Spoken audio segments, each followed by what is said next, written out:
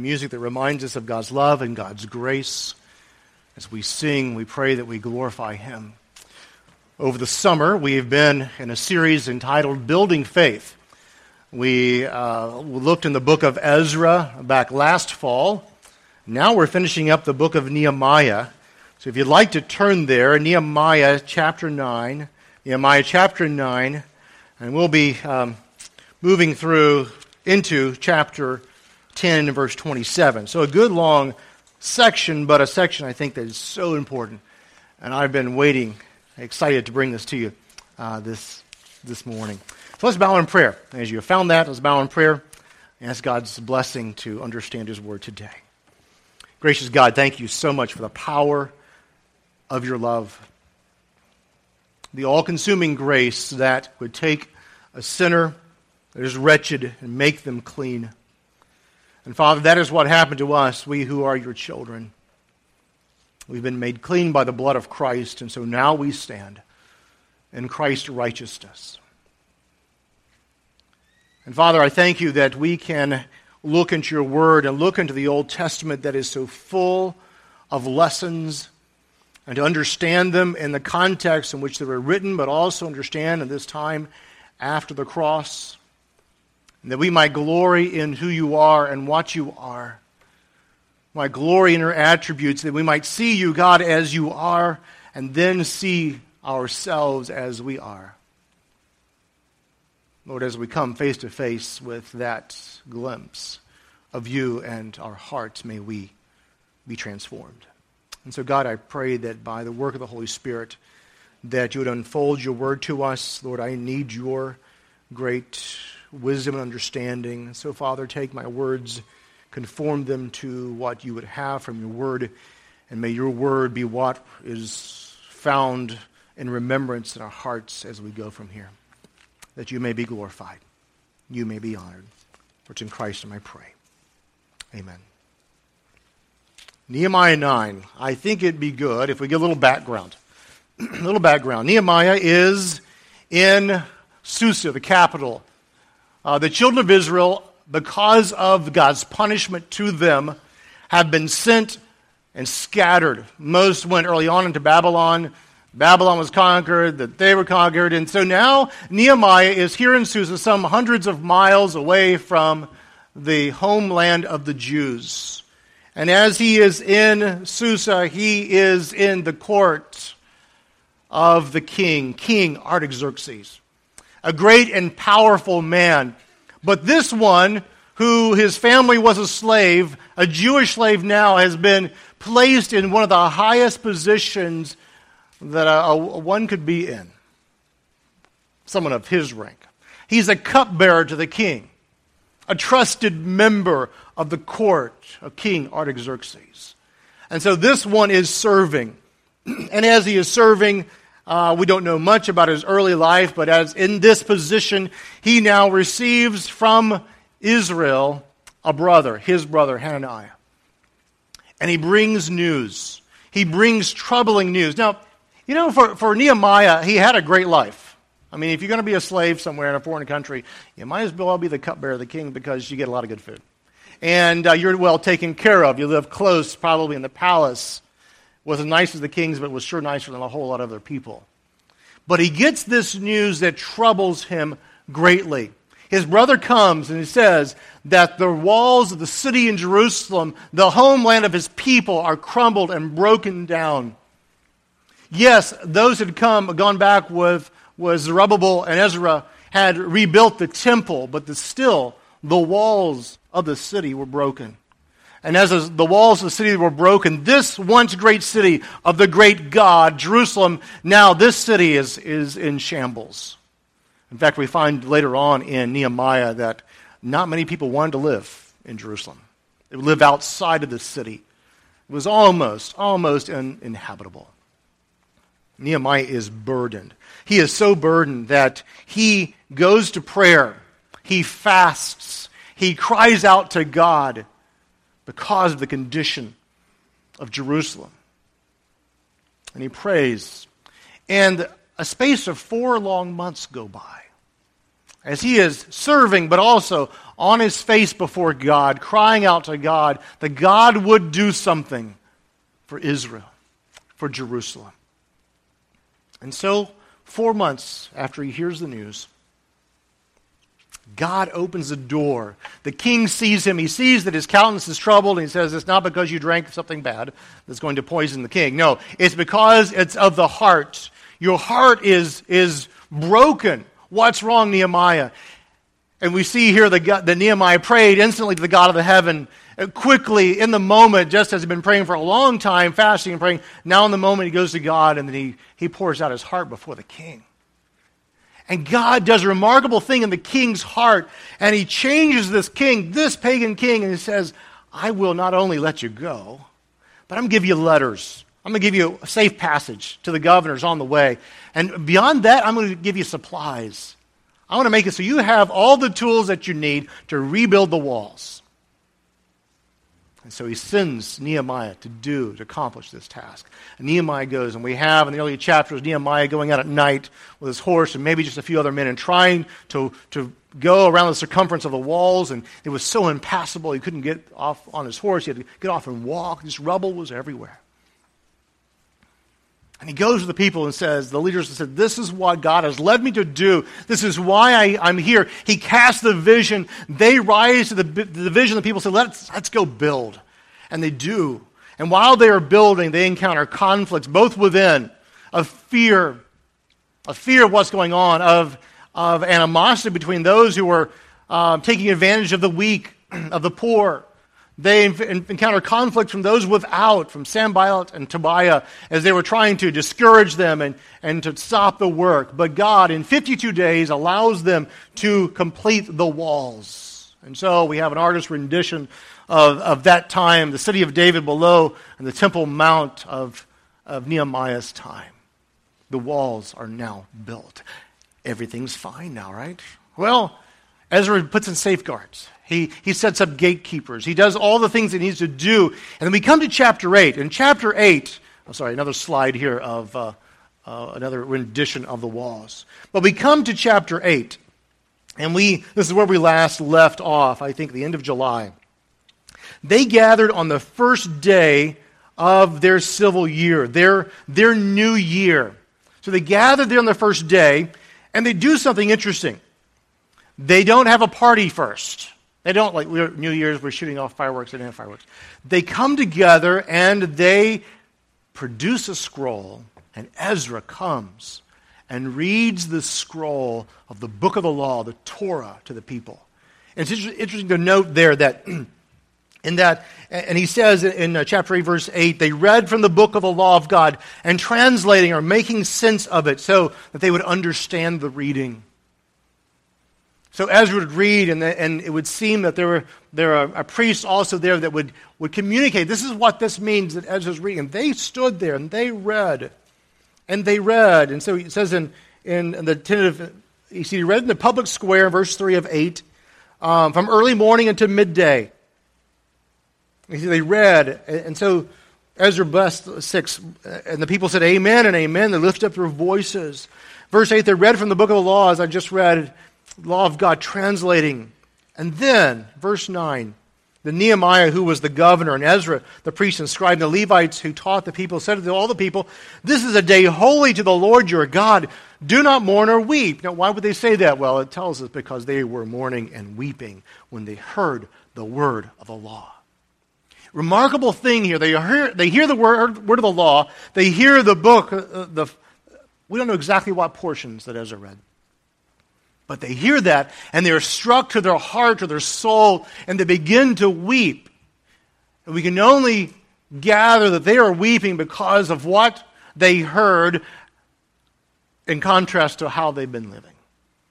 But they say, no, don't weep. This is the first day of the new civil year, the calendar here. This is the first day, a day that's holy, dedicated to God, and a day that would begin a series of feasts. Rejoice. Rejoice, and so they do so.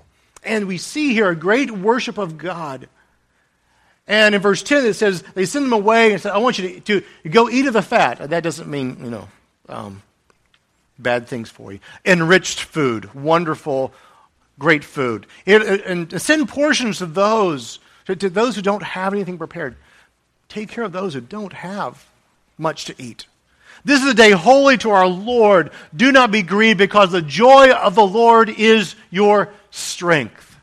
And so they rejoiced, and they continued to rejoice. And they moved into the Feast of Tabernacles, or the Feast of Booths. And they have a time of celebration and feast days here. 7 days plus an extra day, the 8th day on that. And they did that until the 22nd day of the month. From the first, what a great time. From the first day to the 22nd day.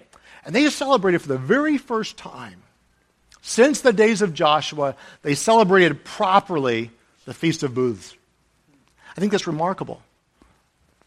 Not in the times of the kings and the judges.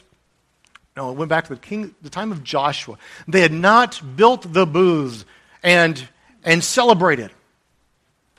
What was this all about? This to memorialize for them what God had done as He brought them from the land of Egypt, how they lived in temporary housing, how they wandered, but God continued to lead them and to guide them. It was to call them back to the greatness and the great provision of their God. So now, some of them had perfectly good houses, but they were sleeping outside in these makeshift tabernacles, dwelling places, to remember what God had done for them. And they celebrated who God was.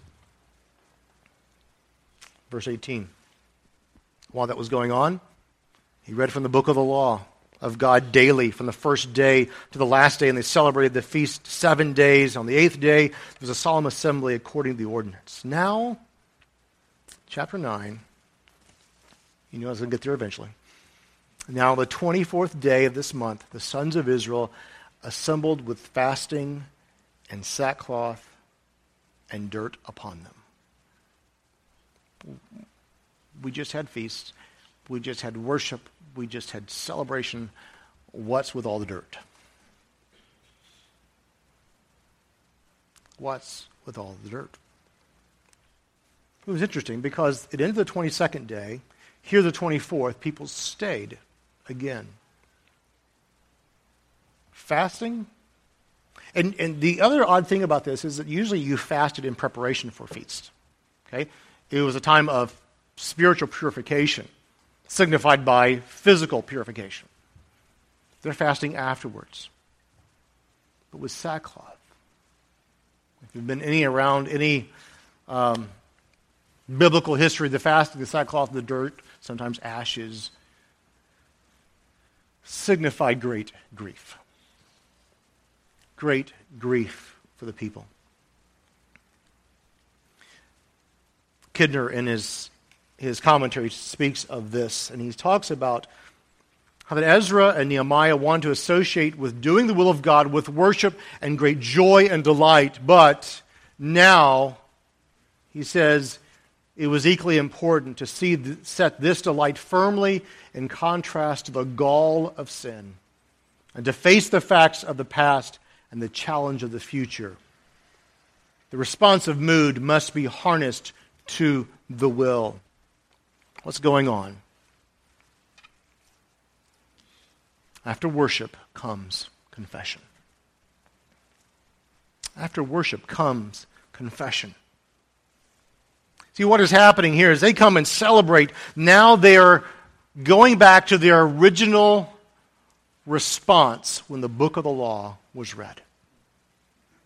They saw who God was, what He commanded, and they saw what is lacking in their hearts. Verse 2, the descendants of Israel separated themselves from all foreigners, and they stood and they confessed their sins and the iniquities of their fathers, forefathers, those who had gone before them, not necessarily only immediate, but those who had gone before them. And they stood in their place and read from the book of the law of the Lord their God for a fourth of the day. Another fourth they confessed and worshiped the Lord their God. Half a day now, again, they're reading the law and worshiping God. And you see what's happening here in chapter 9 is confession. Two types of confession. Confession of God. Confession of God. Now, when we say confession, we think in our time I'm saying something that I'm confessing what I've done wrong. That's the meaning in just a minute. Here it is almost in Romans 10:9. For we confess with our mouth or profess with our mouth that Jesus is Lord and believe in our hearts, we shall be saved. And here it is. You'll see in this chapter a confession of God, of who God is. And it's not just one-dimensional. Not just one aspect of God. It's the many aspects of God here. So it's a dual confession of God and then a confession of sin. They're going to confess in the traditional sense of what we think of. They're going to confess the sins of their heart. So we're going to see this, and we're going to switch back. First of all, verse 5, it says to the people, "Arise, bless the Lord your God forever." Calls the people to stand up and to arise and bless God. And then he addresses God here. "Oh, may your glorious name be blessed and exalted above all blessing and praise." And then he begins now. They begin a confession of God. Go to chapter 9. Go to verse 6. "You alone are God. You alone are God. You made the heavens. You made the heavens with all their hosts, the earth and all that is on it, the seas and all that is in them. You gave life to all of them. The heavenly host bows down before you." Right away, you're God alone. There is no other God. Secondly, you created all things. Earth, heaven, everything. Heavenly host, everything. You are God. You created all, and you created us. And notice how that, in the confession of God here, it sets them in context with what's going on. I'm not my own God. There's only one God. Yahweh is the God. He alone, and He created me. And they continue this aspect of God. 7, "You are the Lord God." Notice there in the Lord that the word Yah is the personal name given to the people of Israel of God. This is one who chose Abram and brought him out of the Ur of the Chaldees and gave him the name Abraham. It's interesting. This is the only other place in Scripture besides Genesis that gives us this understanding. The Abram, the name separation into Abraham, and the fullness of this. "You brought him from the Ur of the Chaldees and gave him the name Abraham. You found in his heart that his heart was faithful before you." Remember Genesis? Abram's faith was counted to him for righteousness. We have that in the New Testament. "You gave him the land of the Canaanites, of the Hittites, and the Amorites, of the Perizzites, and Jebusites, and the Girgashites, to give to his descendants. And you have fulfilled your promise, for you are righteous." Thirdly, the God is a promise maker, and He's a promise keeper. This one God made a covenant with Abraham, and He fulfilled His covenant. And even now, as they have experienced captivity, God is keeping His covenant because He said, "If you obey me, I will bless you. If you disobey me, I will curse you." But the covenant is always there. And I'll continue to work to bring you back to me. And He is doing so in this time. He is a covenant-keeping God. God the Creator, God the promise keeper. He continues, verse 9, "You saw the afflictions of your father in Egypt. You heard their cry by the Red Sea. Then you performed signs and wonders against Pharaoh, against all his servants and all the peoples of his land. For you knew that they acted arrogantly toward them and made a name for yourself as it is today. You divided the sea before him." He goes through the whole understanding of what happened in Egypt. "They passed through the midst of the sea on dry ground, and their pursuers you hurled into the depths like a stone to raging waters. With a pillar of cloud you led them by day, a pillar of fire by night, to light for them the way in which they were to go." God, the deliverer. Remember, they went down because of the famine to Egypt. They went there, and after 400 years, the Pharaoh arose that did not know Joseph. Joseph once high up, and basically God used him to save the country of Egypt from famine. And after he passed off the scene, the people multiplied and kept on growing. The Pharaoh was a little afraid.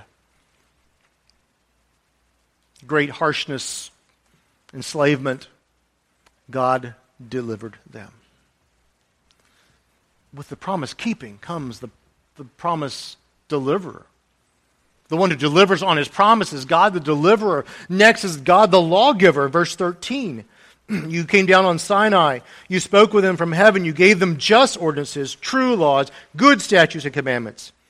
You made to them known your holy Sabbath, laid down for them commandments, statutes, and laws through your servant Moses. Notice, good, just, true. It wasn't just a law of capriciousness. I want you to do this because I just like you doing this. This is a law that was good and just because God is just. He is righteous. All the things that he does is right. This is the God who is the law giver. This is God. One more thing, verse 15. The provider.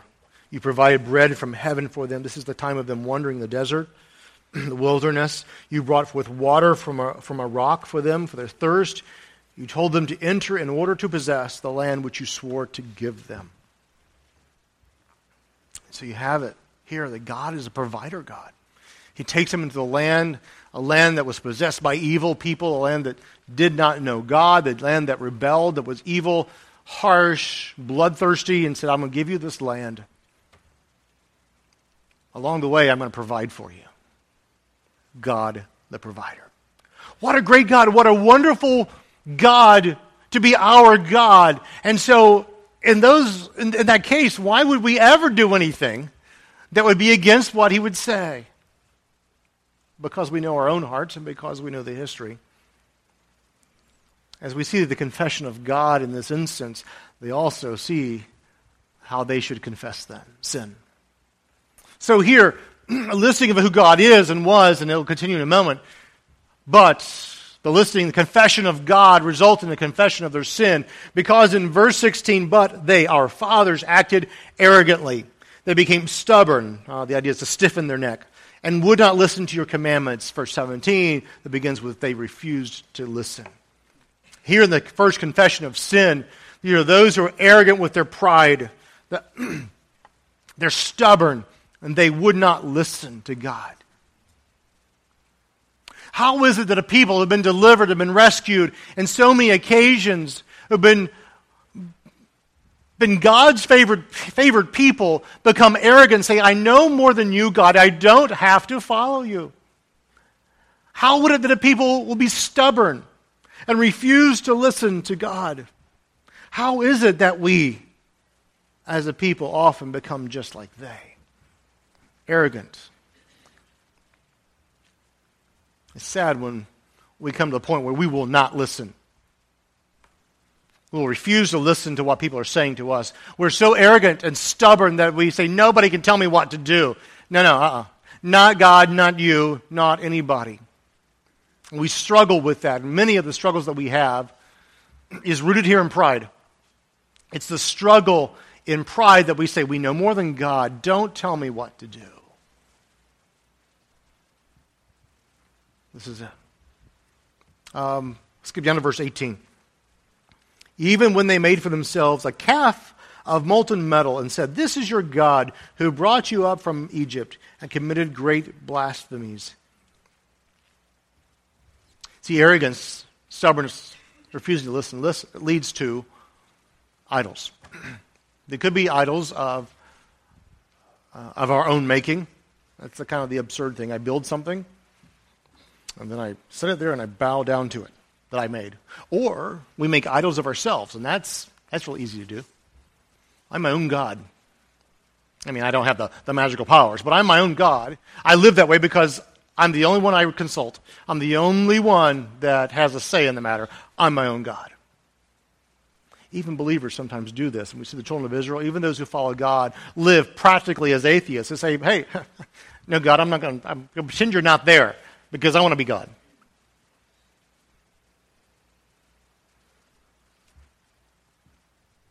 Now, what would you do if you were God? He has to uphold his covenant.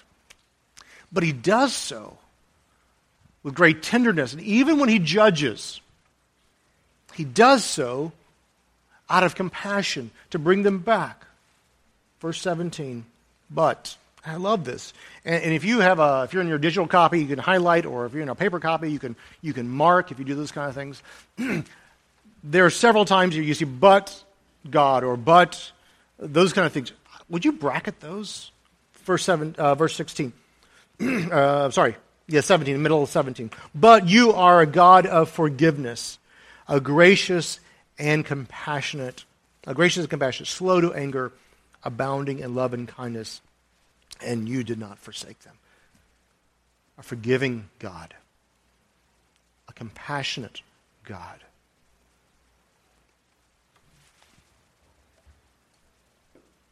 You or I would have written them off and say, you know what, I had this covenant, and I know, but you rejected it first, you broke it, so you're done. I'm done with you.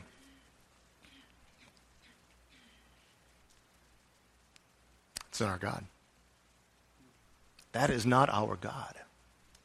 Still calling, still forgiving, still compassionate. Yes, in judgment. The judgment is particularly situated to bring us back to realization of who God is so that we confess God again and be in right relation with Him. A forgiving God, a compassionate God. We continue in verse 19. You in your great compassion did not forsake them in the wilderness. The pillar of cloud did not leave them by day to guide them on their way, nor the pillar of fire by night to light them for the way in which they were to go. This is a God who is a guiding God. He guided them. I forgot to put one on there. Verse 20. You gave in your good spirit to instruct them. Your manna you did not withhold from their mouth.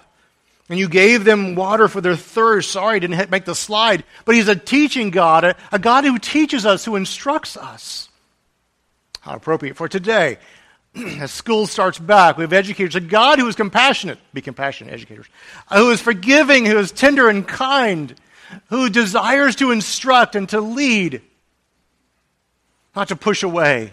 Just come near this one, this God. Providing God, verse 22. Things didn't wear out. Their clothes, in 21, their clothes did not wear out. Feet did not swell. You gave them kingdom provisions. You made their sons numerous in 23. Stars of the heaven. You brought them into the land which your fathers to enter possess. All of this as He's giving. They captured and fortified cities in a fertile land. They took possession, 25, of houses full of every good thing, whose cisterns. They walk into a ready-made land. And so here God provides an abundance. And so this is the time they're entering into the land, the promised land. They're taking over a land of bloodthirsty people, and God says, this is your land. However, verse 26, but they came disobedient and rebelled against you and cast your law behind their back. They killed your prophets who had admonished them so that they might return to you, and they committed great blasphemies. God sent prophets. Hey, return unto me, He says through the prophets, and they killed them. It's pretty harsh, huh? We have a saying now, don't shoot the messenger. It's interesting, when we rebel and when we sin, we shoot the messenger that God sends to us to say, hey Stacy, seems like there's an area not right. Not physically, of course. Not literally, but we tear them down. Well, how dare you tell me that? That's wrong. I know my soul, I'm right. Confession of sin, disobedience, rebellion. 27, therefore you delivered them into the hands of the oppressors who oppressed them. But when they cried to you, in the time of their distress, you heard from heaven, according to your great compassion. But when they cried, you heard. Compassionate God. Once again. You gave them deliverers into verse 27, who delivered them from the hand of their oppressors. But as soon as they had rest, they did evil again before you. Therefore you abandoned them to the hand of their enemies, so they ruled over them. When they cried again to you, you heard from heaven. Many times you rescued them according to your compassion and admonished them. You see the cycle? 29, middle of the way through, they acted arrogantly. You did not listen to your commandments, but sinned against your ordinances. Turned a stubborn shoulder. However, you bore with them for many years and admonished them by your Spirit through the prophets. Yet they would not give ear. Therefore you gave them into the hand of the peoples of the land. Nevertheless, in your great compassion, you did not make an end of them or forsake them. You didn't completely end them, for you are a gracious God. Actions of the people that did evil, God responds, compassion. They are arrogant. Go here. And you see the patience of God. You see they would listen and have compassion. God has compassion. In every instance when the people rebelled, God answered often in judgment, but always in compassion, with an open door for forgiveness. Patience. A biblical word, long suffering. And if it were for us, we would feel the suffering.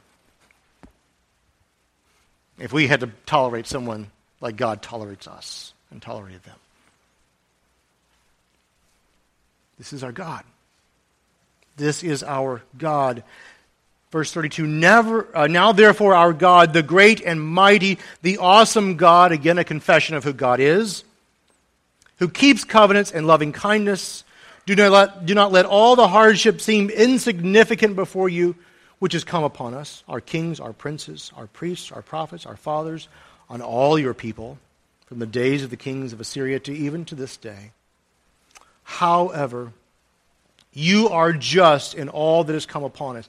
And this is an incredible recognition that we all must come to the point of when we sin, God is just in judgment. God, why are you doing this to me? And we want to do a collective, duh. Until it's us. Obviously, not every hardship, in fact, many hardships are not in response to sin. But the way of the transgressor is hard. God, you're just. You are just in what you do in answering my sin. But you've dealt faithfully. But we have acted wickedly. And here you see this God in Nehemiah with the people of Israel acting faithfully every time they act wickedly. He is faithful, number one, to himself, to his attributes, and he is faithful to the people.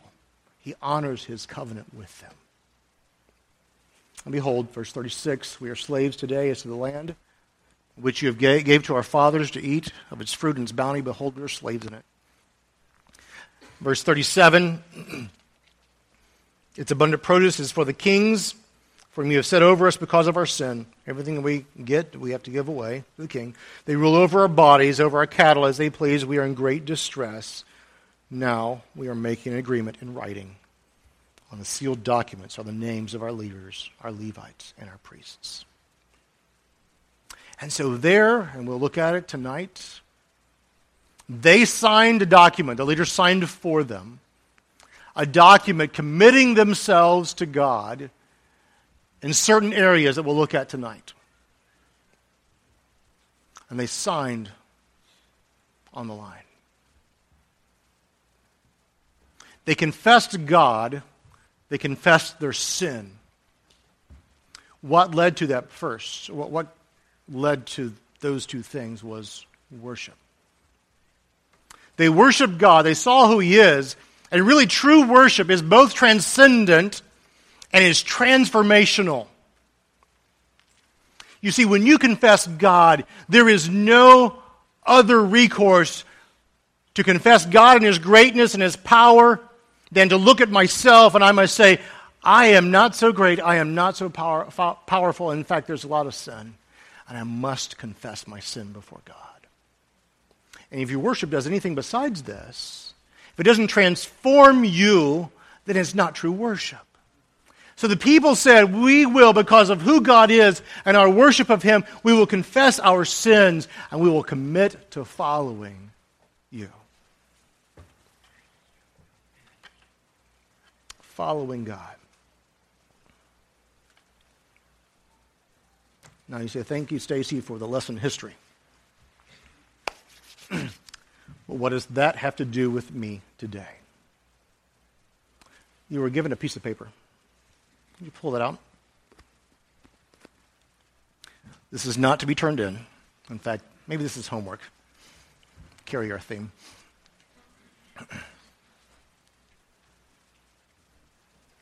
You know, as on this side of the cross, We don't have leaders to sign for us. God has made us, one passage, kings and priests. We're his children. We're in his family. But I wonder if we understand the full ramification of that. Do we understand the ramification of who God is? And if we claim that we are a follower of Christ, what that entails? This morning, the piece of paper is your agreement, your signed agreement. And maybe it is that there are things at the top of the page about God that you have forgotten or neglected. It may be different from all of us. We may want to say, yes, God, you are a just God. You are a righteous God. It could be that, God, I've forgotten your mercy and your grace, your compassion, and I need to dwell upon that. As I confess on the bottom side my sins, I need to dwell upon your compassion and understand that you do forgive and that you do forgive completely. Consequences, I understand. I have to deal with those, but you forgive completely. But in the second half, maybe you want to write in disappearing ink, the sins. Maybe it is. Could it be that we in our day act stubbornly, arrogantly, pridefully? Could it be that we refuse to listen to the Word of God, to those that God sends in our lives to warn us? Could it be that we want to go our own way? We want to make our own gods? And I'm primarily speaking to those who follow Christ, who name the name of Christ. See, we must be transformed to the image of Christ day by day, slowly by slowly. God is working in our hearts to bring us into the image of Christ so that we look like him, that we act like him. How? So that he can use us to advance the glory of God, advance the kingdom of God.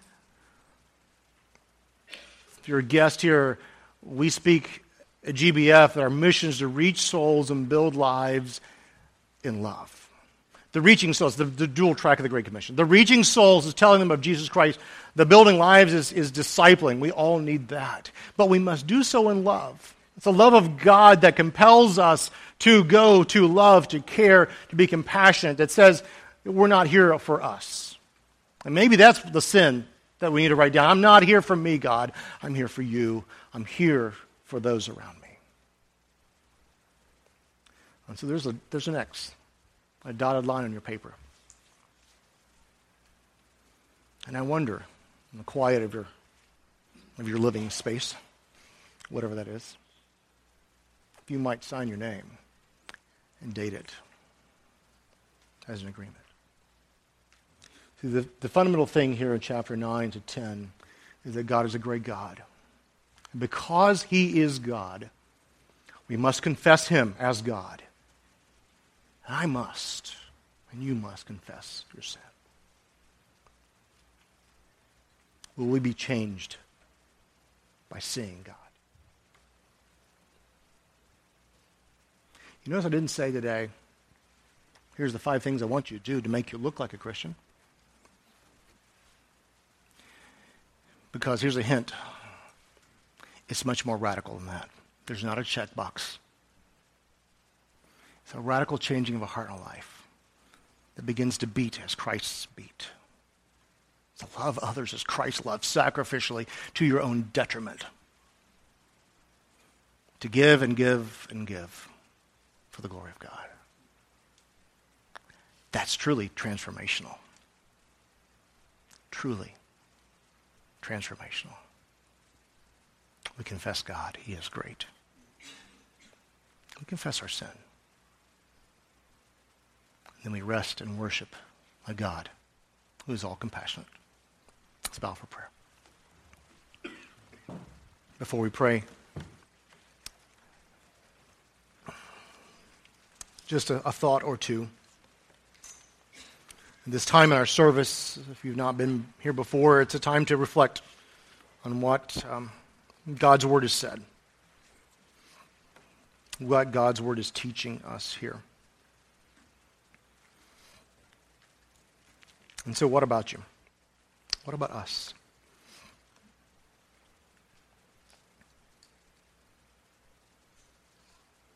Have you been transformed?